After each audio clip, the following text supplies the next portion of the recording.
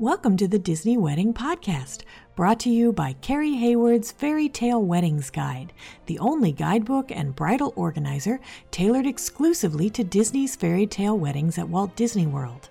I'm Carrie Hayward, and each week I feature a different aspect of Disney weddings, from the latest news, information, and money-saving tips, to interviews with wedding vendors and real Disney brides and grooms.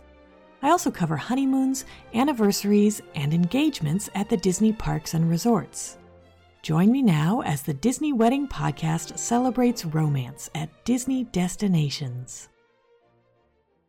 Today on the Disney Wedding Podcast, I am speaking with Mariah Leggett about her wedding at Paddlefish at Disney Springs. I thought you guys would be interested to hear how she chose this venue and how she planned everything and how it all turned out. So welcome, Mariah. Hi, how are you? I'm great. Thanks so much for being on the show today. I'm so glad to be here. I would love to start at the very beginning and find out how you and your fiance decided that you wanted to have your wedding at Walt Disney World. So it actually started a few months after I got engaged back in April of 2019. I kind of got into one of those moments where I was kind of bored and looking for something to binge watch. And I started binge watching the Fairy Tale Wedding series that was on Freeform.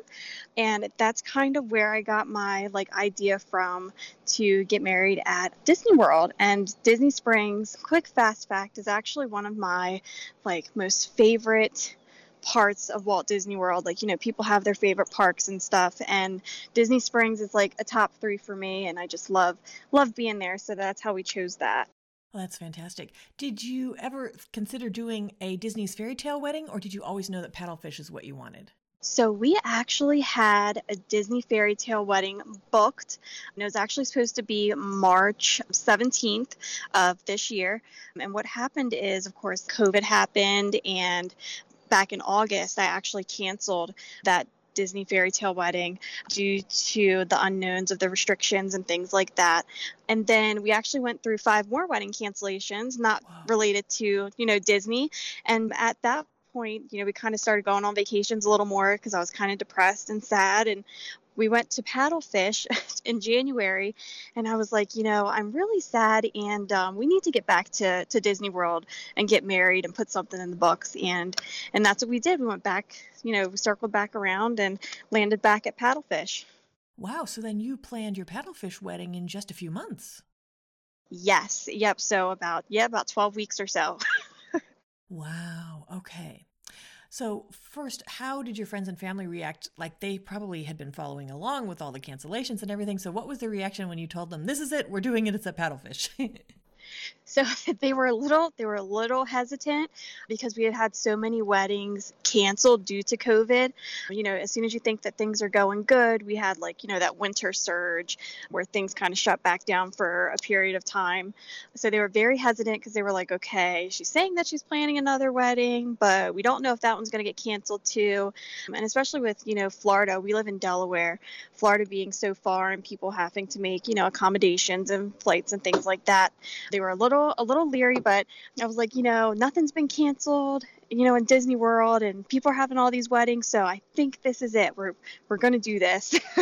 So they were like, okay. How many guests did you invite, and how many were able to be there?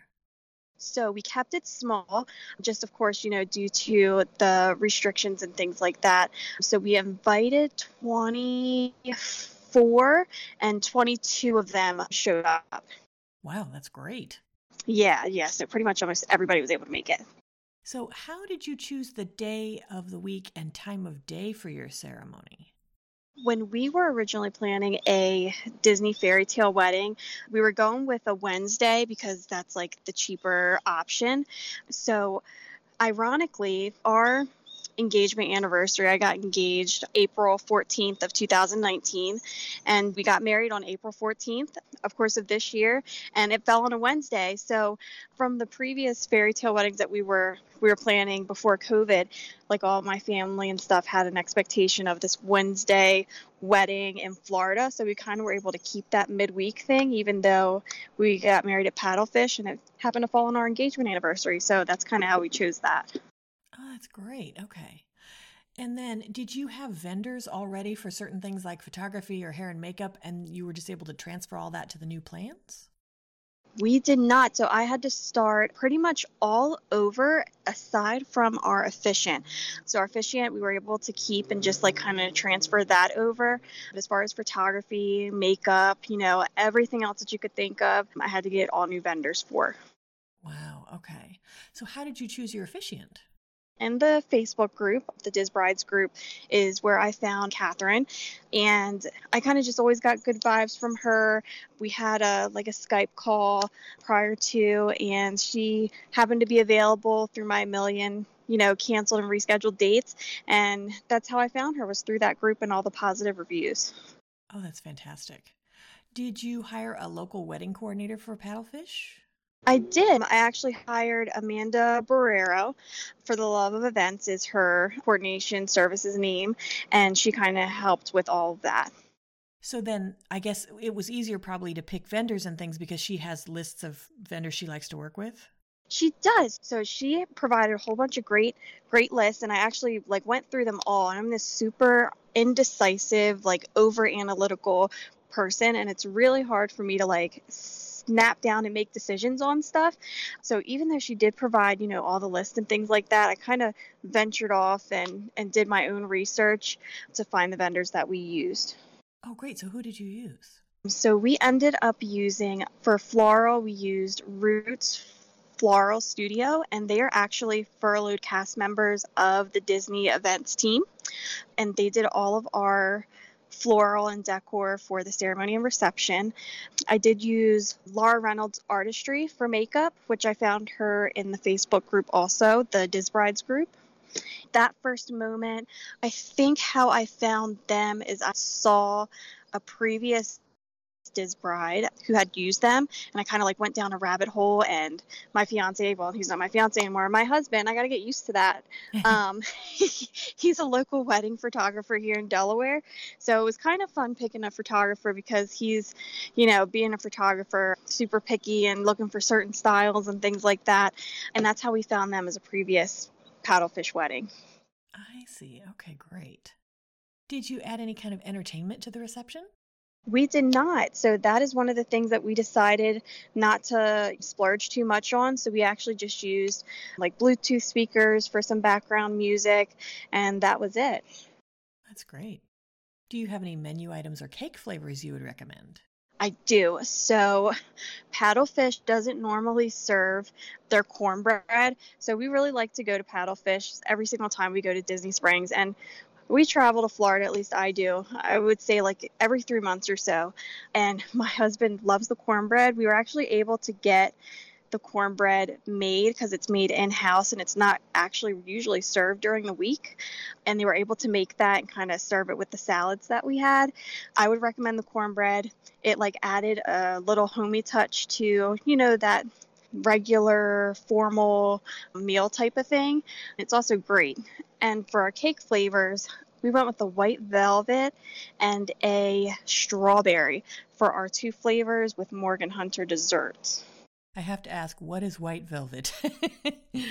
White velvet, it's like a sweet, it's not so much chocolatey, it's almost in between a vanilla and a chocolate type of taste, and it looks like vanilla cake, but it's not. It's white velvet, and that was actually really good. Did you get to taste it beforehand? We did, yeah. So we went to Florida in March, and we were able to do pick up our cake testing and things to kind of see what we liked. Oh, that's great. Okay. Can you give my listeners a timeline of how the day ran? Sure, yeah. So we had a brunch wedding. So hair and makeup, Laura came to my room at about 6:15, 6:30-ish in the morning.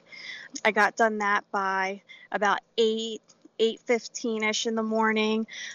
And then after that, we did some family photos and some first look photos around the resort at Coronado. And we did that until about, I would say 10:30-ish. And then after that, we went over to paddlefish, and we didn't do any pictures there. We just kind of went straight to paddlefish. We started the ceremony at about 11:30, and that ran until about 12ish. And then after that, we kind of did like a hey, thank you so much for coming, like a walk around, kind of mingle with the guests before we took more pictures. And then lunch was served at about 1:15 in the afternoon. And then from there, it was kind of like almost like just a big group lunch. They did that, brought the dessert out and the cake at about 2:15, 2:20ish, and then our event was over at 3. Got it. Okay. So when you were planning, what were some of the most important aspects where you focused your attention and your budget? So most important to me was decor. So the ceremony and the reception. I wanted something that wasn't too, not too over the top, but not too plain. So I really focused a lot on our floral and how the decor and stuff was for that. Photography is one of our biggest investments, one of the most important things to us. My husband being a photographer, he kind of knows, how important it is to have those memories to look back on after the fact. So that was something that we really splurged and made sure we got that. And then I think other than that, I was super picky on the Mickey balloons.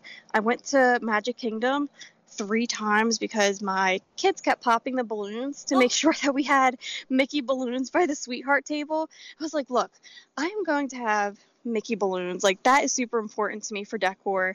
And I went back to Magic Kingdom as many times as I could to make sure I had some good inflated balloons for the decor. That was super important to me. But I would say that's pretty much it. And of course the food.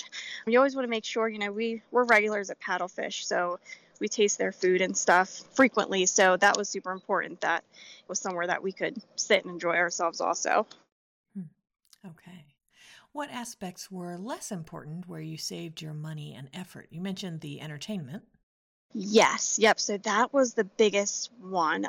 In the beginning of our wedding planning, my husband really wanted like a DJ and, all this stuff for entertainment. And as time went on and, with COVID and things like that, it became less important.